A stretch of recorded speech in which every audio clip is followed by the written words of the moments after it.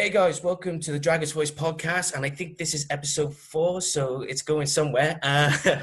But on the podcast today, I've got a very special guest. He is none other than the former Wales international, and it's a current Barry Town player. Yes, it's another David Cottrell. How's it going, Dave? Yeah, I'm good, thanks, mate. How are you? Yeah, not too bad, mate. Not too bad. Just Good. apart from this whole pandemic, we're all surviving. We're doing well, keeping headstrong and everything, So it's all going perfectly well. I want to, Yes, it's difficult times, isn't it, really? yeah, But as long as you keep yeah. a routine, it's all right. But I really want to talk about, because when I first heard you were going, you signed for Barry Town, and me being a podcaster and a geek, I really wanted you to come on here. So I did not know how to get my way around it, because I know you're a very busy man. You've got the foundation and everything, which is absolutely fantastic. And my first question is, what is the David Cottrell Foundation, and what does it do? How does it run? What's the purpose of this foundation? So the purpose is that when I was playing, I felt there wasn't much needed help out there. Not just only to do with the football industry, but in the general public as well. So originally where I'm from, I was thinking about setting my own foundation up to help people who can't afford to have counselling, to have therapy and so on, because it's very expensive. So the thought process behind it was me and my partner, who's a lot older than me, but from the same local area. We wanted to give something back to the local community initially. And so what we do, we put on Mental Health Anonymous meetings, which just provides, it's just like a safe place for people to go and talk, listen, share their stories, and it's just like free, so they don't have to pay anything. And it's just to try and get that chat going. And we also put free PT sessions on weekly to provide a healthy body, healthy mind. So we just do that at the moment. We just provide the best care for people. If they want to have more care or more private counselling sessions, then we obviously point them in the right direction to other people. Yeah. Well, the reason why I was asked, I wanted you to come on as well, because I know we spoke earlier before I started this podcast, and the reason why I'm so passionate is because if you were to ask me about mental health and everything a few years ago, I think I'd be a bit naive, to say the least, because I don't think I understood it well, the concept of mental health and how many people are going through so many different things, and it's like my fiance Emily, and I asked her permission if I could talk about this. She suffers from terrible anxiety, and there was something that caused it, which I won't go into detail. But she said that when it happened, it affected her mindset on. She used to go out, stay with her friends and everything, and now she just confines herself to the room. And this all started around about the same time when her and I got together. And I sort of learned from there, from her point of view and where she was coming Yeah. from. And it just opens your mind big time, because, there's a lot of people, the facade is, in the facade area, it could all be happy, but behind the scenes, behind closed doors, you just do not know what's going on. So it made me appreciate and understand more. Yeah, of course. I think that's the thing, isn't it? Like, you might look, I always give the example of Robin Williams. He's one of the funniest guys ever to be on the planet. And on the outside, everyone looks happy, but deep down, they're going through obviously shit, and it's, they're really, tough times. So, especially as well with football, do you think Yeah. nowadays with football, mental health, do you think it's taken more serious than it was before? Yeah, I think it is, but I still think, for example, like the managers are more aware of like how to treat people a lot better these days, whereas before they're just really, really old school and didn't really have people skills, to be quite honest, where they didn't know how to deal with this shit. But now I think they're more aware. There's a few more guidance, and a lot more people can get help. But I think still there's a long way to go. I don't think players are still at the point where they can go to a manager and say, "Oh, by the way, I'm really suffering with mental health problems. Am I still going to play on the weekend?" I don't think we're at that level yet. No. And I still think there's still a way off with getting that help. And especially as well, because with football, obviously, it's going to come to a lot of where you go to grounds where the team you're playing for, you're going to play the arch rivals, and well, it's everywhere you go, really. The level of abuse that footballers take, and how does one conquer the hate? How does one, just seem to get on with it, or is it not the case where you can't get on with it? There's other ways there's other ways to it, or sometimes people can't cope with it. But what's your experience like when that level of abuse from fans comes to you and you just sometimes try to tackle it by pushing forward? I kind of used to love all that shit. I used to love that part of the game. Honestly, I used to that like people always say to me, "Oh, I wish I, spoke to you better when I was in the crowd shouting abuse or shouting this and that." I don't really mind that because that's a part of football. That's like kind of, everyone's got their opinions, but I think, some fans can really overstep up when they're mentioning families and mentioning all sorts of other stuff. And you have to remember we are human beings as well. Yeah. I didn't used to mind that when I used to take all the corners, the set pieces. I literally loved it. I loved it when people would give me shit. So I just kind of used to use that as to spur me on a bit more. To think, you know what, I want to score the winner. I'm going to give that back to you then.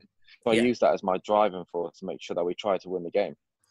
So we're going to go pushing on to the football side now, because you kind of mentioned it when you're playing football and everything. But being a Cardiff boy, I remember it was on the Barrytown Instagram page where you were speaking to one of the media officers at the club, but you were talking about when you played against Cardiff City and scoring a goal. The reception must have been mixed, or if not, sometimes a bit toxic. You're just there going, well, I got a job to do, so sorry, goals are goals. Yeah, I've managed to score against Cardiff a few times, and the first time I was really young actually. I was playing for Sheffield United. We played down in Ninian Park, the old Cardiff City Stadium, and we had a penalty, and I was on all the set pieces, so I was taking the penalty, and fuck me, I was a bit nervous because I was thinking, I've got abused all day. I've Yeah. literally, I have a job to do to make sure we need to win the game because we were at Sheffield United. We were pushed to get promotion to the Premier League and so on. And so when I scored the penalty, they literally just give me abuse non-stop. And I remember my dad would go into the local pub from the area I'm from. All his friends were saying, "That's a disgrace, your son scoring against Cardiff." And I'm just think, well, what else do they want me to do? Do they want me to miss, do they? And I get the sack my end, but it's okay, Cardiff win. So it's and then, I remember when I signed for Swansea as well, that's when, I had Jack Bastard, people sprayed my mum and dad's house. I was having my ex-wife at the time and my child was getting literally, threats to go over to my house. It was just a joke, really. It's one of those moments where Cardiff and Swansea, but I don't get it, because I know a lot of Cardiff City players have played for Swansea and a lot of Cardiff players have, vice versa, whatever. It's like Andy Legg. I mean, he's played for Cardiff and Swansea. And I mean, a lot of people, it's like with Declan John, when Declan John went to Swansea, everyone called him a Judas. It's like, well, hang on a minute. Pull the brakes for a minute. You've got so many Cardiff players who played for Swansea. What makes him different? I'm not trying to slander Cardiff, but it just seems bizarre, really. What I always think is that, you don't understand, fans don't understand why people move. I moved to Swansea because, they had a great style of play, the way they were playing. They had a really family, feel about the club. All the players are close. I knew a lot of the players. I wanted to get my kids back home near to Cardiff because they had my family as much as before because I've always lived away. So there's lots of things that would go, that people do actually tend to move. And when you're offered a job, say if you're a painter and decorator and you're offered more money in Swansea to go and do a job rather than in Cardiff, they're going to go and take the Swansea job because it's more money. So exactly. No one shouts at that. No one shouts at them or abuses them going to do the job in Swansea, do they? I know. I can see you with a roller just going, "Oh, shut up! I'm painting a wall." Yeah, exactly. Yeah. A blue wall, but painting it white. It's like, oh, here we go. I know. So I might have to go and take my spray and just spray them while they're painting over and call you Jack Bastard. Oh man, but there's no difference between Cardiff and Swansea because they're both Welsh clubs. And speaking of Welsh, you play for Wales, 24 caps for Wales and 2 goals. Now, a lot of people speak of your goal against Cyprus, but I want to talk about your first goal for Wales, which was against Luxembourg, and I think you scored the opening goal of the game. Yeah. I mean, that must be great for you to score for your country. Doesn't matter what country you're facing up against, but scoring for your team, the country you're representing, it must be a great feeling. Yeah, it's always something that that's what you strive to do. You get in the squad, you want to score as many goals as possible. And, 2 goals out of 24 I would have liked to have a lot more goals involved in that, and I should have had more caps really. Like all the times I was in the squad from the age of 17 to the time I retired, like say 28, 29 from Welsh duty.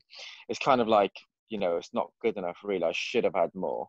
But I think from like the first cap, I think my daughter was born. My first goal, sorry, my daughter was literally born a week earlier, so that was kind of special as well. Where I managed to go away and score my first goal around her birthday, or the way she was born, anyway. So that was special, but it's something that I've always wanted to do. That's what you get in the squad for, to score as many goals as possible. But it was, as you say, it's really special to get that first goal. Yeah, especially in the locker room, you got different characters. I mean, you've got your Gareth Bales and Aaron Ramseys, you got your Ashley Williams, you've got Chris Gunter. What was the locker room like during your time playing for Wales? Because there was a lot of players who started out as young. Because I mean, in the Toshak era, Gareth Bale, Aaron Ramsey, they were only teenagers when they started out, but then they started progressing through, and now they've become cult heroes for their countries. Yeah. But what was it like for you to experience all different types of players who have played for, clubs from the Premier League, La Liga, all the way to League 1 and 2? I think that's what I always say. When I first got into the Welsh squad, you'd have Ryan Giggs, all the top players, and then you could literally have someone who was playing in the Welsh Premier League, and it was just like no comparison, because you obviously got Ryan Giggs who's playing in the Champions League, playing for Man United, and then you have someone who's playing part-time or playing for, no disrespect, but playing for someone like Wrexham who was in League Two. And so it was really, really different, because then eventually when you squad, if you look at the squad right now and all the youngsters, they're mainly playing Premier League or Championship football. There's no one really outside of that, whereas before there was very mixed. So it's very different. And it was, you had players who were used to winning, wanting to win, but then you'd have players, really, I always thought that didn't really want to be there. They were just being there just for the sake of it, because, okay, we'll play for our country. But it felt like it wasn't as much passion when I first broke through to when I left the squad, because I think everyone eventually loved going away and being there. But there was a time at Toshak where I don't think many players wanted to be there. Yeah, but now we got so many Welsh players who love to wear the Welsh badge, the Welsh crest, playing for Wales. And especially, you were the one to help the squad progress through to 2016 Euros as well. What was that feeling like, to see the squad get further than ever before? I felt like eventually happened, because, we had loads of us come through the ranks at the same time. Me, Ramsey, Bale, Gunter was coming through. There was loads of us, really. Obviously Joe Ledley, Joe Allen. So there's loads that were literally all come through. And the one time we go into the squad, and they're like thinking, the older players were like thinking, fuck me, this is like the under 21 squad. But we knew we were like really, we're going to push them out eventually, because we just had such a strong group of young players. So to be involved in that, I think we were always destined for something special. We just needed the right guidance. And obviously Gary Speed kicked that off with his professionalism and the way he conducted himself and brought things in. And obviously Chris Coleman then eventually took over. And we just had a great group in terms of the players, the staff, everyone involved, from like the kit man, the chef, whatever it might be. We were all very close. So, last couple of questions before we conclude the podcast. Now, you played for so many football clubs. You retired a couple of years ago, but then came out of retirement to play semi-professional. But fortunately, it's for Barrytown United, playing with your cousin Jordan, being managed by Gavin Chesterfield. I know you only done a couple of games, but it seems promising for you now in the future, because a lot of us supporters speak highly of you. Whereas now you get the chance to play in your first competition in European football, hopefully. So how does that feel to play for Barrytown and to qualify for the Europa League? Well, I think I was actually going to the gym for a long period of time, and I kept on seeing Gavin up there, whether it be in the bar area when we'd have maybe a coffee or something, and we always just like kept in touch. And he was asking me for ages, come and play, and I was like, no, I don't want to do that. I don't want to go back. And then it come to a point. He's just like, look, you're in good shape. You won't take long. Just come and enjoy it. Chance to play again. And I think that's what I come out of retirement. I just thought, you know what? It's part time. I can come out, play with Jordan. Obviously, I know quite a lot of the players there from obviously being in Cardiff, quite a few of them, and I just thought, you know what? Just go and have fun. And I originally started playing for my first team in Barry as well. So I just thought it'd be nice just to go back and play. Gavin is obviously a great guy as well, and I knew he'd be able to manage me in the right way. And you know, he actually like speaks a lot about, you know, mental health and a lot to do with that side of things as well. So I thought that he just gets me. So that's the reason why I decided to go back, because I can still continue what I'm doing, come back, enjoy football, and you know, eventually get to us qualify. And obviously, it was different circumstances us qualifying, but we managed to do it. And it's great credit to everyone at the football club. And hopefully, you know, I didn't come back to play 2 or 3 games and I don't play again. So hopefully Gav will be giving me a new deal. Yeah. He better anyway. Yeah. Otherwise, I suppose come knocking on the door going, sign, sign, sign.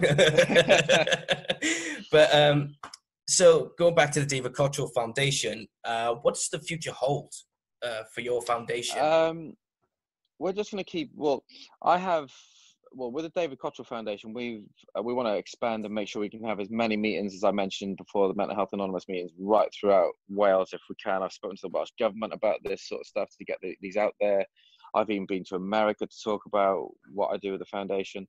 So that's what we're going to try and do, just continue to grow and grow and grow and help as many people as possible. I want to get to a level where we are actually giving people care with therapists, counsellors or whatever they need.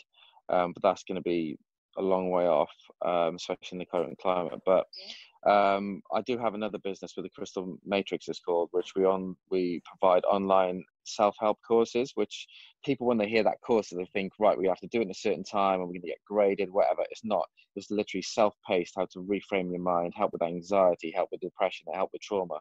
So when you go on there, you put how you're feeling, and then they give you a score of how your anxiety levels are at that particular time or previous. So just managed for you to refocus on that. That is over the age of 16. There is a cost, but that's for £24, which is, you know, people go and buy a bottle of wine for that, so it's fine. You need to look after your own self-care. So, but then the ones under the age of 16, they're all free courses to make sure that we kind of, you know, be proactive with the children's mental health, rather than making sure, you know, not kind of getting to my age and thinking, fuck me, he's 30, let's check into rehab kind of thing. So that's my thought process. I want to make sure kids get the right care. So it's creating a mental resilience and mental strength more than anything else. Yeah, because the future is going to be important as well. And that's why, you know, with kids under 16 and everything, right, the future is important, and they got to be prepared, you know, for what the future might hold for them, whether it be physically, mentally, or career-wise, anything. It's just getting them ready mental-wise for the future. Oh, that's great. Yeah, of course. I think like with, you know, anyone with struggling with mental health issues is, you know, what I always tell people is that there's a lot of people who like to do things, say, right, I'm going to do that, I'm going to do this, I'm going to focus on this, but they don't do it. It's about literally, you know, you have to help yourself. If you don't help yourself, then no one's going to do it. It's like your partner, for example, with anxiety. The reason why people suffer with anxiety is because they're fearful of something, of what might happen, or they're overthinking things, rather than if you just focus on the now and just do it, then that's when you'll be able to gradually get that fear small and small, and you know that will help with your anxiety. Yeah, do you know what? Hopefully, if my fiance's when this is all done and dusted and I get everything to shape, I can't wait to show her this that way. Then it's a progress then for her, you know, and it's like you know, because she can't stay out, you know, she has a big fear of staying out and everything, but we're taking a small step at a time. She says, look, Reece, don't send me off to Barbados or something like that. You know, I want to, you know, try and stay out. I went, do you know what? Well, she asked for her birthday, and this was how much it means to her. She said for her birthday, you know, she said, can we just check into a hotel so I can stay out properly? And I went, leave that to me. I went, I'll give you a couple of presents, but leave that to me. I'll sort that out, no problem. And we'll just help gradually. And it's like my family understood, my dad as well. My dad understood big time, because he went through a couple of mental health problems, you know, because he's been down and out, you know, some of the opportunities are not going with it. But he's offered to help my fiance out, and it's all getting together and doing it as one, you know. So yeah, no, that's the good. So I think as long as you have like the love and support around, you can do it. And you know, ultimately it comes down to that one individual. But like what you just said, as long as you're taking small steps, you're still moving forwards and Yeah. you're still going in the right direction. So that's the most important thing. You don't have to like, jump in one go, but as long as she keeps moving, taking the small steps, she'll eventually get there. Yeah. So final question then for you, Mr. Cottrell. So as a footballer, Yeah. how do you look back on your career as a Welsh footballer?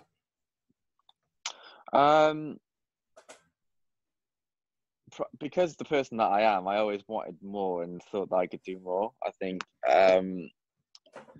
with my drinking that took over eventually, but I think I'm very proud that I played in the Premier League, very proud that I played as a professional player for the Welsh national team. I managed to go to the Euros with them. So yeah, I am proud, but I look back and think, could have I done more, but I suppose I'm always going to be that character where I want to have more, I want to do more. Yeah. So, but I do look back and think, do you know what? You did well. You had a dream of being a professional footballer at the age of 6. You managed to do that. You wanted to play in the Premier League. You wanted to play for Wales, and I've managed to do that. So yeah, I am proud. Well, David, thank you so much for coming on the Dragons Voice podcast. It really does mean a lot, and especially to talk about mental health, open and everything. So hopefully the message can get across. So thank you for your time on the podcast. No worries. Thanks for having me. No worries. I might have to get one of those things on my head next time. Oh, the bandanas. Yeah, I know everyone's going on about it. But I'll tell you one thing, right, before you go. You said when you signed for Barry, you said, I got to meet this guy. You're the one who did the video, aren't you? You're the one who did the video, aren't you? Hello. Yeah, I'm the one who did the video. That was quality. I got sent it and they were like, it was in the group chat and it was hysterical. Yeah, I thought, should I mention it now or should I just mention it towards the end? And I was like, yeah. I was thinking that at the start and I thought, he's not mentioned it, so. Yeah, it's like, mention it, damn it. I know, yeah, it's fine. Yeah, it's nice to finally meet you anyway. I know, it's nice to finally meet you too, Dave. And but another thing as well, I've sponsored your shirt as well, so everything's coming together really. So you sponsored it, do you? I sponsored it, yeah. So you get the sign one at the end of the season, is that right? Yeah, I think that's the way it goes. Yeah. So that's good. I don't normally do sponsors a lot. I mean, the last time I did a sponsor was Dan Bradley, who was our goalkeeper years ago, and I was the only one. I thought I ain't going to do another one, and I saw you and I went, I'm getting it. Yeah. Get out of the way. I'm glad I brought something to the table. No worries. Well, anyway, take care and all the very best for your career as well with the David Cottrell Foundation and as a footballer for Barry Town, and hope to see you at Jenner Park soon.